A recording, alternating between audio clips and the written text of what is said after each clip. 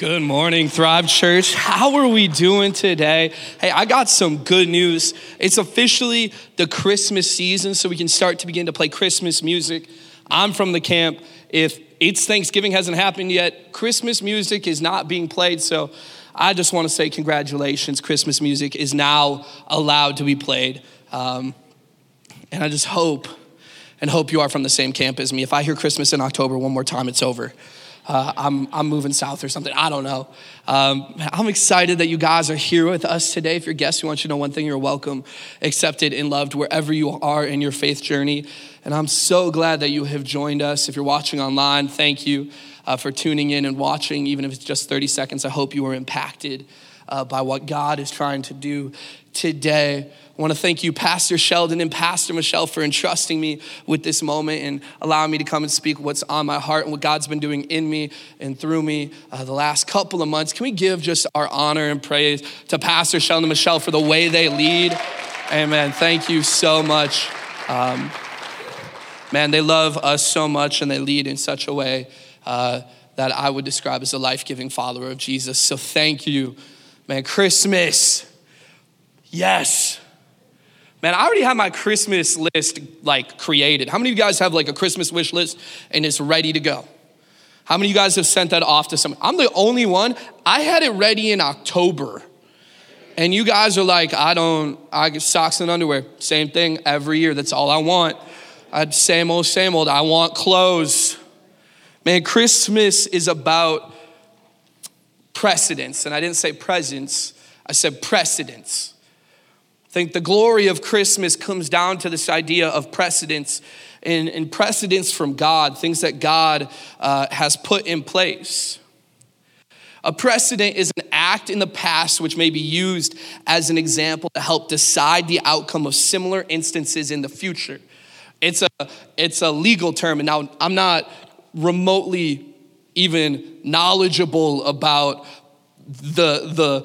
the justice system and what goes into court cases and stuff. But I've heard the word precedence thrown around a couple times. And what happens is a court will create a decision based on a case, right? They'll be going through a case, and it'll be used as an example or authority for judges deciding similar issues later. So a case could happen at a high level, and what would happen is they would go back and refer to that when a court case had a similar facts and similar statistics and things like that. They would look back and go, well, how do we rule here? And they would go, okay, well, we should apply that to what's happening now. And my goal by the end of our time together is that we land at a place where we understand that God has set a precedence, and we understand how that precedence plays into what God is doing in our lives today. Can we pray real quick? Lord, I thank you for this moment together, Lord, for the Christmas season, Lord, for the season of miracles. Lord, I ask today that you would give us a heart that's ready to receive everything you have for us. Lord, ears that are ready to hear your word. Lord, let today be not a moment of a greatly crafted sermon and one-liners and things that stick, Lord, but it would be a demonstration of the power of the Holy Spirit. And Lord, that you get all the glory today so that we can walk out knowing you better and growing closer to you. And so we give you all the praise and all the glory and what you're about to do. In Jesus' name we pray, amen.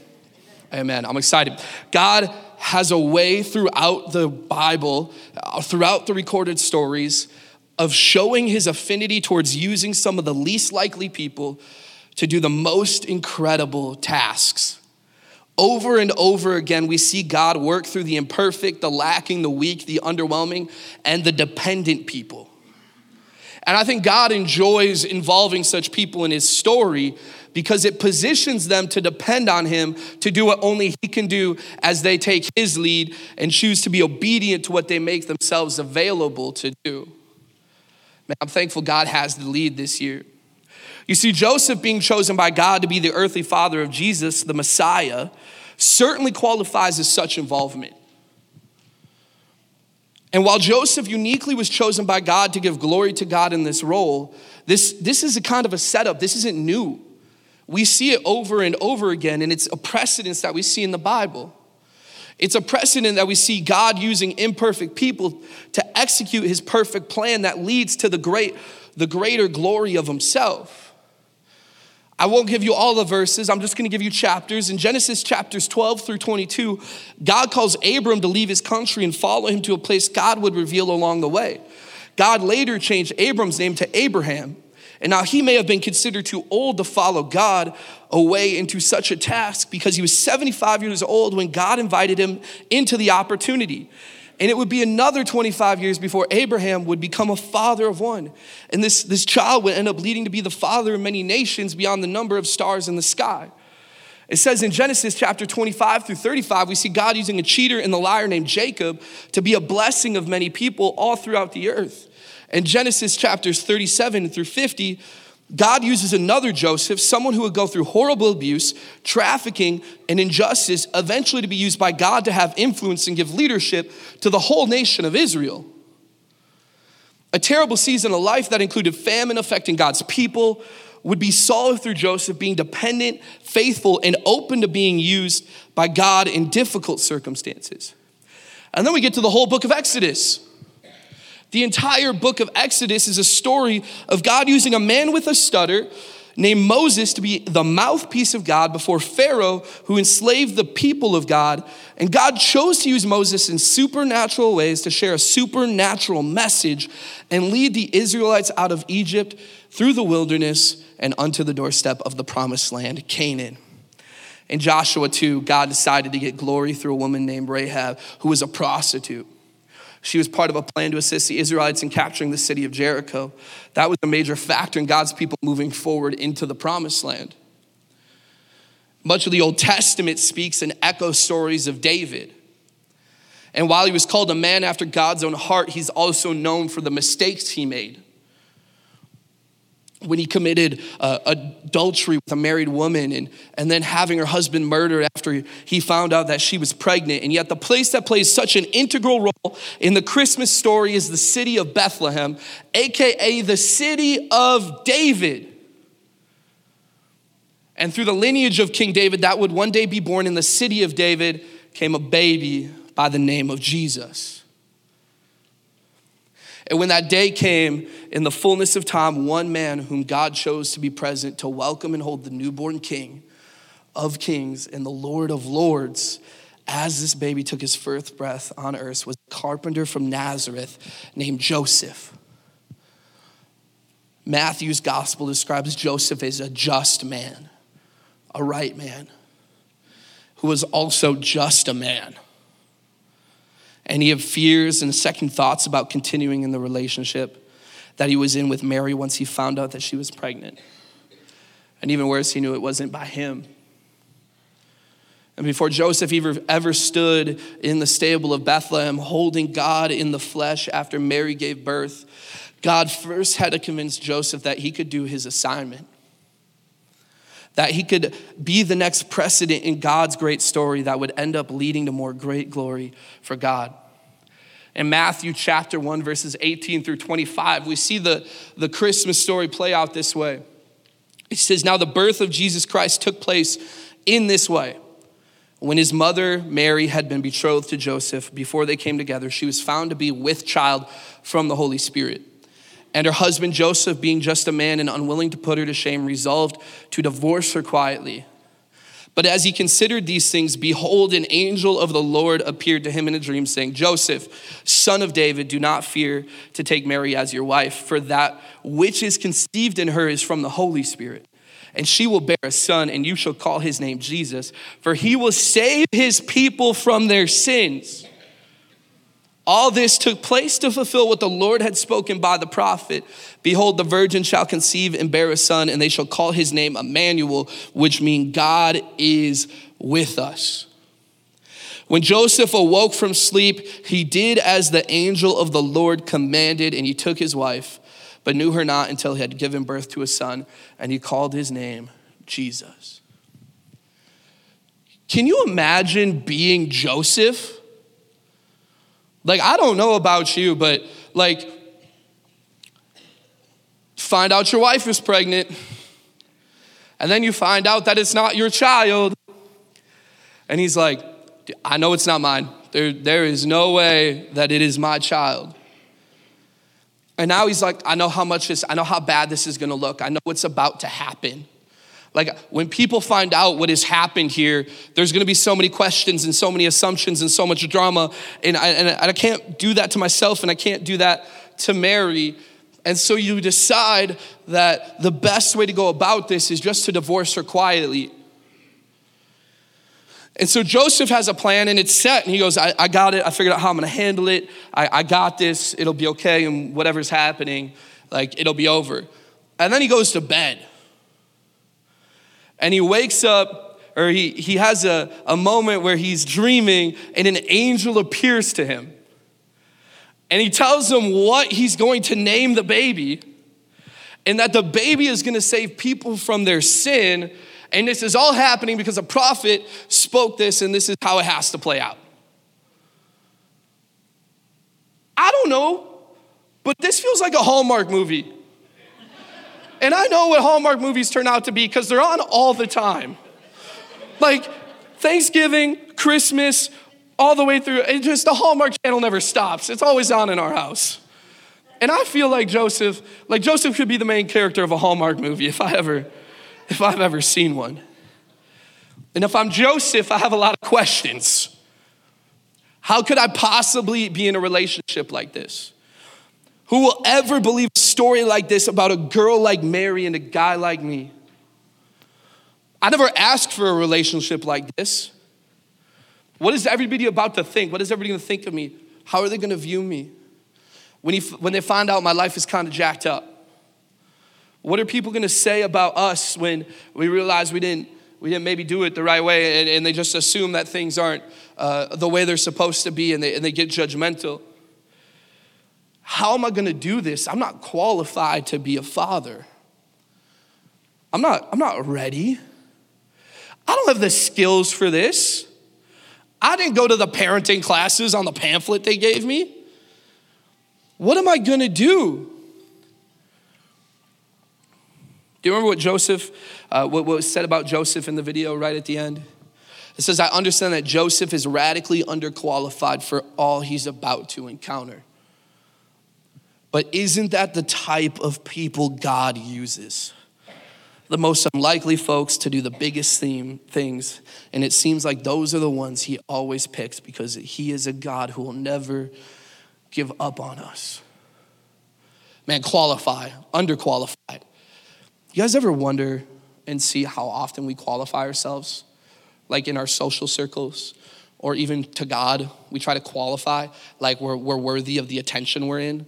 We try to be worthy of the people we're surrounded by, like we've earned the spot where we get into the certain group of people and we just begin to start flexing our accolades. Even when we meet somebody for the first time, we can walk up and the first thing is, hey, nice to meet you. What do you do? And we place value on the achievements of people and we try to qualify ourselves and earn a spot in a social circle, and we'll flex our jobs, how much money we make, how spiritual we are. You get in small group and you get in your life groups and you're like, I read the entirety of the New Testament 3 days in a row. And you flex how much Bible knowledge you've got. And we do this to find some validation and qualify what we're doing. We flex how many cool trips we've been on. One book I've been reading called The Second Mountain describes this as the Instagram life. We try to live a life that's so cool, that is so full of accolades, and we can put all these things on Instagram so people just see how cool we are all the time. And I wonder how many of us feel radically underqualified because we think God cares about how qualified we are. I wonder if we're so focused on what the expectation of people is that we forget what the expectation of our Father is.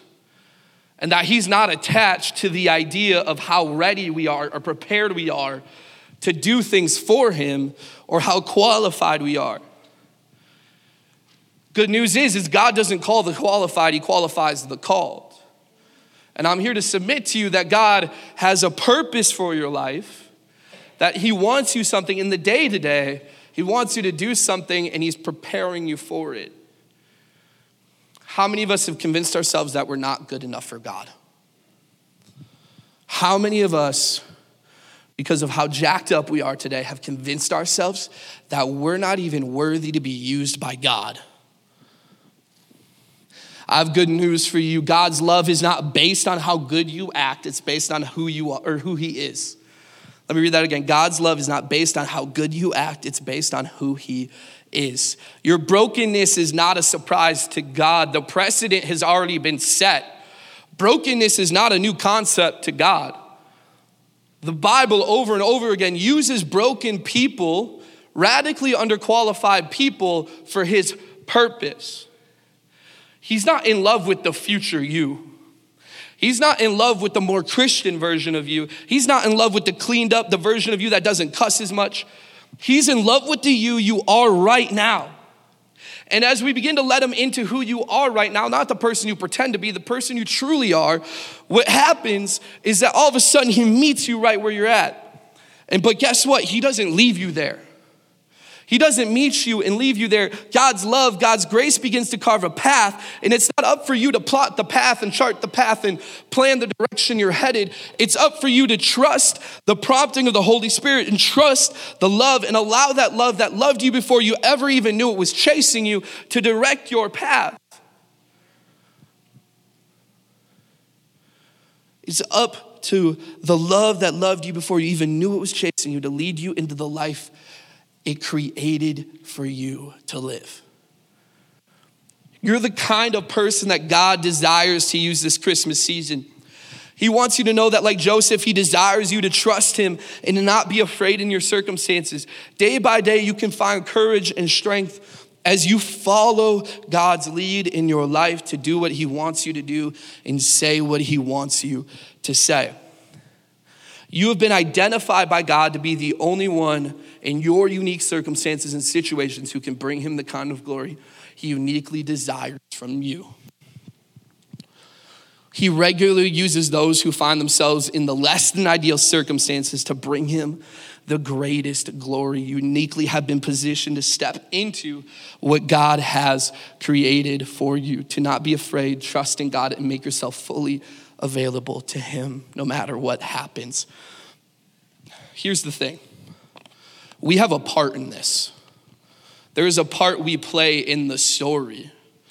Like Joseph, there's some things that we can learn. There's some things that God has entrusted us with. There's some things that he's made us responsible for. And the first thing that he's entrusted us with is our obedience. I think God is asking us daily to be committed to his processes, plans, and his prompting. If we look at Matthew chapter 1, verse 24, we watch as Joseph makes a commitment to God's plan.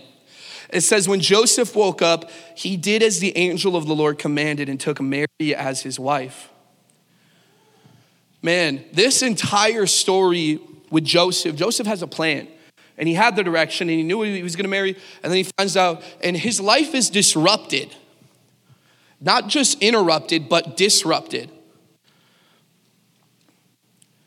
What happens, I think of it this way, right? Interruption, okay? Interruption. Interruption is we're leaving today and we're going to go get food. And on the way there, we have to go somewhere else, right? Man, we run out of gas. Our plan to go to Bruise Brothers or go to Milwaukee Burger Co. or Red Robin after this has been interrupted because we have to stop and get gas. The end place is still that place where I'm gonna get the most inhumane amount of food possible after Sunday service because I showed up to church and I deserve it. That's interruption.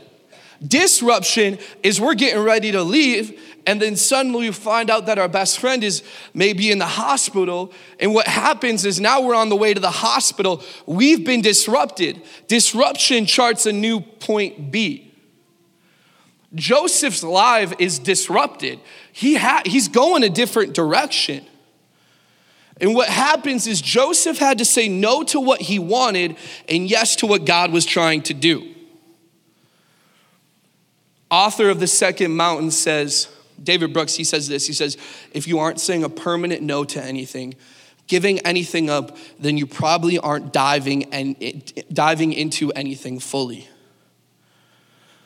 If you aren't saying a permanent no to anything or giving anything up, then you probably aren't diving into anything fully? What would it look like if you were to dive fully into what God is trying to do in you and through you? What would it look like if we were okay on the day-to-day, if we were okay with our plans being disrupted by God? If we woke up each day and went, God, I got plans, I got things I got to do, I got to pick up groceries at 3:00. But if you want to do something else, I'm here for it. I'm ready for it. God, I have my plans. I got a coffee meeting at 7. And then I got something at 9 and 10. But God, if you want to wipe the entire schedule clear, be my guest.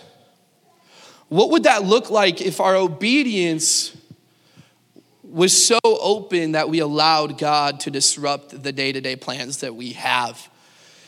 The second thing that we have been entrusted with is our passions and our talents and the things that God has given us in our goals, right? He's entrusted us with our talents. There's a moment in the Bible where Jesus has just kind of got done teaching and he goes to sit down for lunch and this huge crowd appears. And one of the disciples goes, how are we going to feed all these people? We see it in John chapter 6, verses 8 and 9. You can write that down in your notes. It says, then Andrew, Simon Peter's brother, spoke up. It says, there's a young boy here with 5 barley loaves and 2 fish. But what good is this with this huge crowd? We talk about the story and I love it because we're like, oh, God will multiply everything that you give him. And we turn it into this like really good feel-good message. Like, if you just give everything to God, he'll multiply it. Somebody said amen. Like, and we do it in this like this prosperity thing. But oftentimes we miss the little boy. The faith of the little boy who walked up and said, hey, this is all I got. I don't have a lot, God, but I got some bread and I got some fish and all I've got. Can you do something with this? If you, would you just take this thing that I have and do something with it? And I wonder how often we don't approach God with the things that he's given us, the talents, and allowing him to use it for his glory. Sometimes we have a lot of talents. In church world, sometimes we can focus on the ones that are cool, like public speaking and musicians. And don't get me wrong, that's all great. Love it. Can we give it up for the worship team one time? I have 0 musical talent. And if you got me up here, it would be bad. But then I think there's some talents that people have that we just don't think that God can use. I sat in on an innovation summit and they're talking about how people are using video games and people are coming to Jesus through video games. This is a crazy story and I don't know where you stand on video games. I just know what God is doing. And I met a guy and he's a video game. He plays video games. He's a streamer on a website. And what happens is he used to be a campus pastor at a church in Texas. He felt God calling him into the mission field and saying, hey, I want you to play video games and reach people for me because you have the talent. And what happens is he went to his lead pastor and he said, this sounds crazy. And he stepped down as the campus pastor. And it took a financial hit. And this is what this lead pastor did. He goes, this sounds crazy. I've never seen it done. But I feel like God is asking us to take you on as our first digital missionary. And through this guy playing video games and talking to people, and he still pastors people just online, man, God is doing incredible things in his community. Just because he said yes to the talent that he had and he followed and was obedient to what God was asking him to do. What other people see as not enough, God sees as a miracle waiting to happen. Sometimes we're afraid to use the thing God has given us because we're afraid of what others think, and our need to meet others people's expectation prevents us from really being obedient to God and from using the talents God wants to bless. See, God's given you talents, given you passions. And God wants to take all the talent and the passion you have, redeem them, take the good things out of them, and then use them for his glory. And I just wonder, what is that thing that God's given you that you've not really even fully utilized because you felt like it wasn't a space for it, or there wasn't a place that there was an expectation around it that you couldn't use it? And I think God wants to redeem things and bless them and allow it to be used for his glory. And then the third thing that we've been entrusted with is the image of Jesus. The concept behind Christian is to be a little Jesus. Genesis chapter 1:27 says, so God created human beings in his own image. Now, I'm not saying God created us physically in the image of him. But human beings are created with unique abilities absent from every other creature on earth that mirror the divine nature of God. To be made in the image of God means we are to be the visible reflection of an invisible God. And that means to walk like him, to desire like him, to want like him, to talk like him, to care like him, to listen like him. It's not enough to merely be about having a Christian worldview and a lens in which you view the world, but it's about how you walk through the world in which you view. It's not enough just to know the Bible, but are we being a daily reflection of it to the people that we encounter on the day-to-day basis? When you walk into the grocery store, are you walking in with love, or are we really annoyed because we forgot the mayo and we can't forget the mayo? How are you walking through this world on the day-to-day? Are people seeing you as a visible reflection of an invisible God? 1 Corinthians 13 says this is how important love is to us. This is how important it is to walk with a spirit of love. It says, if I could speak all the languages of earth and of angels, but did not love others, I would only be a noisy gong or a clanging cymbal. I mean, church, some of us have some talents and some passions. Some of us love to, I can't wait to tell you what God is doing. And we get up here and church, you can't believe it. Look at what God is doing out here. It's so crazy, right? We come out here and he's doing so many amazing things, and it just sounds like a noisy gong because we've not had love. And we've completely ignored what God is trying to do through us because we've walked around without love.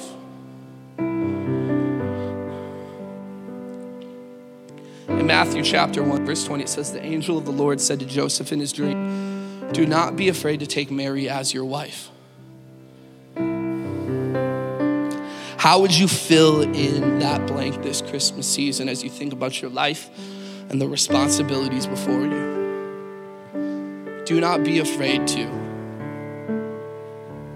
Do not be afraid to step out of your comfort zone and go pray for that person. Don't be afraid to lean into somebody's world and add value to them in a way that is just servant-hearted. What has God entrusted you with that you are radically underqualified to carry? What has God positioned you in a place where there is a dependency that is needed? Because whether we like it or not, whether we're uncomfortable with the idea, God has placed us all in unique situations. I can't reach the people as well as you have the ability to reach people in your circle. They may not come to church and listen to me, but they'll listen to their friend. And I just wonder, walking out of here, what situation have you been planted in? What talent have you been given? What is God prompting you to do that you are radically underqualified to carry, and you need God to carry you through it? What would that look like this Christmas season? If you're like me, you feel radically underqualified. And I want you to know that you're in good company from a precedent standpoint. Abraham, Jacob, Joseph, Moses, David, and Mary's husband, Joseph, all can identify with you in some way or another. And he finds great joy. His people choose to trust him and see how he will come through if they're only will leave the outcome to God rather than try and control the situation that's way beyond human capacity and understanding. My question is will you choose to make yourself available to God? Walking out of this auditorium today, the landing spot is, God, I'm gonna be obedient. God, I'm gonna use my talents. And God, I'm gonna be a visible reflection of an invisible God. Would you allow God to set a precedent through you? Will you be like Joseph and choose to trust and not be afraid to step forward with God, regardless of how inadequate you may feel? Will you be available to be the next precedent God can point to when others find themselves feeling similar emotions that you may feel today? That's the decision. I'm gonna ask everybody to bow their heads just to create a moment of intimacy here. My question for you, there are some of you who feel inadequate in the situation that you find yourself in. You're not good enough. You don't feel like you have the right words. You don't feel like you have the talents. You feel like you don't mean anything to somebody or the people around you. And you feel underqualified for everything you are carrying, the burdens, the hurt, the responsibilities. And you've been trying to do it by yourself for too long. And I know when we hit the Christmas season, everything moves a whole lot faster. Are you done trying to carry it yourself? And trust God and become a precedent. And if that's you today, I fully believe that this is a season of miracles. I believe God is working and the Holy Spirit is moving even right now as hearts are being changed. And I want to give you the opportunity to trust in the only thing that'll carry you through these moments. And so if that's you, if you're like, God, I need help. I need you to carry me through this. And if you want to make the decision to be obedient to what God is asking you to do, with every head bowed and every eye closed, right now, would you just be obedient in the moment? Take the first step and just raise your hand. Amen. Let me pray for you real quick and we'll close and we'll walk out of here and see if God disrupts our plans this morning.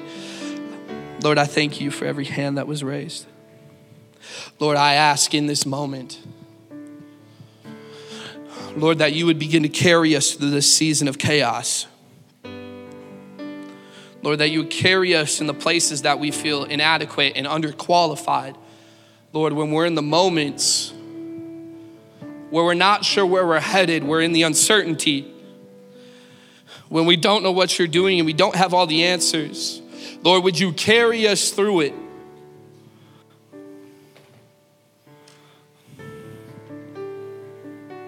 In Jesus' name, amen. I'm gonna go one step further with this. Some of you have been following the Lord and that's great, and we just admitted that, hey, we need some more help. But there's some people in this room who have not made that decision for the first time. There are some people in this room who say, I need a savior. I've been going really through it and something has to change. And if that's you, if you need the love, if you need to experience the love of God for the first time, the type of love that loves you right where you're at right now, I want to give you the opportunity to do that. In newsflash, this love, you didn't earn it, you didn't deserve it. He freely gives it because he cares. The only thing that we have to do is understand that God, because he loved us so much, sent his one and begotten son in the form of a baby raised by a man named Joseph to die on the cross for everybody in this room and everybody everywhere. And that not only did he die on the cross, 3 days later, he was resurrected. When death was defeated. If that's you, if you're in a season of life where you need to make the decision for the first time, every head bowed, every eye closed, if you need to make the decision for the first time, would you raise your hand?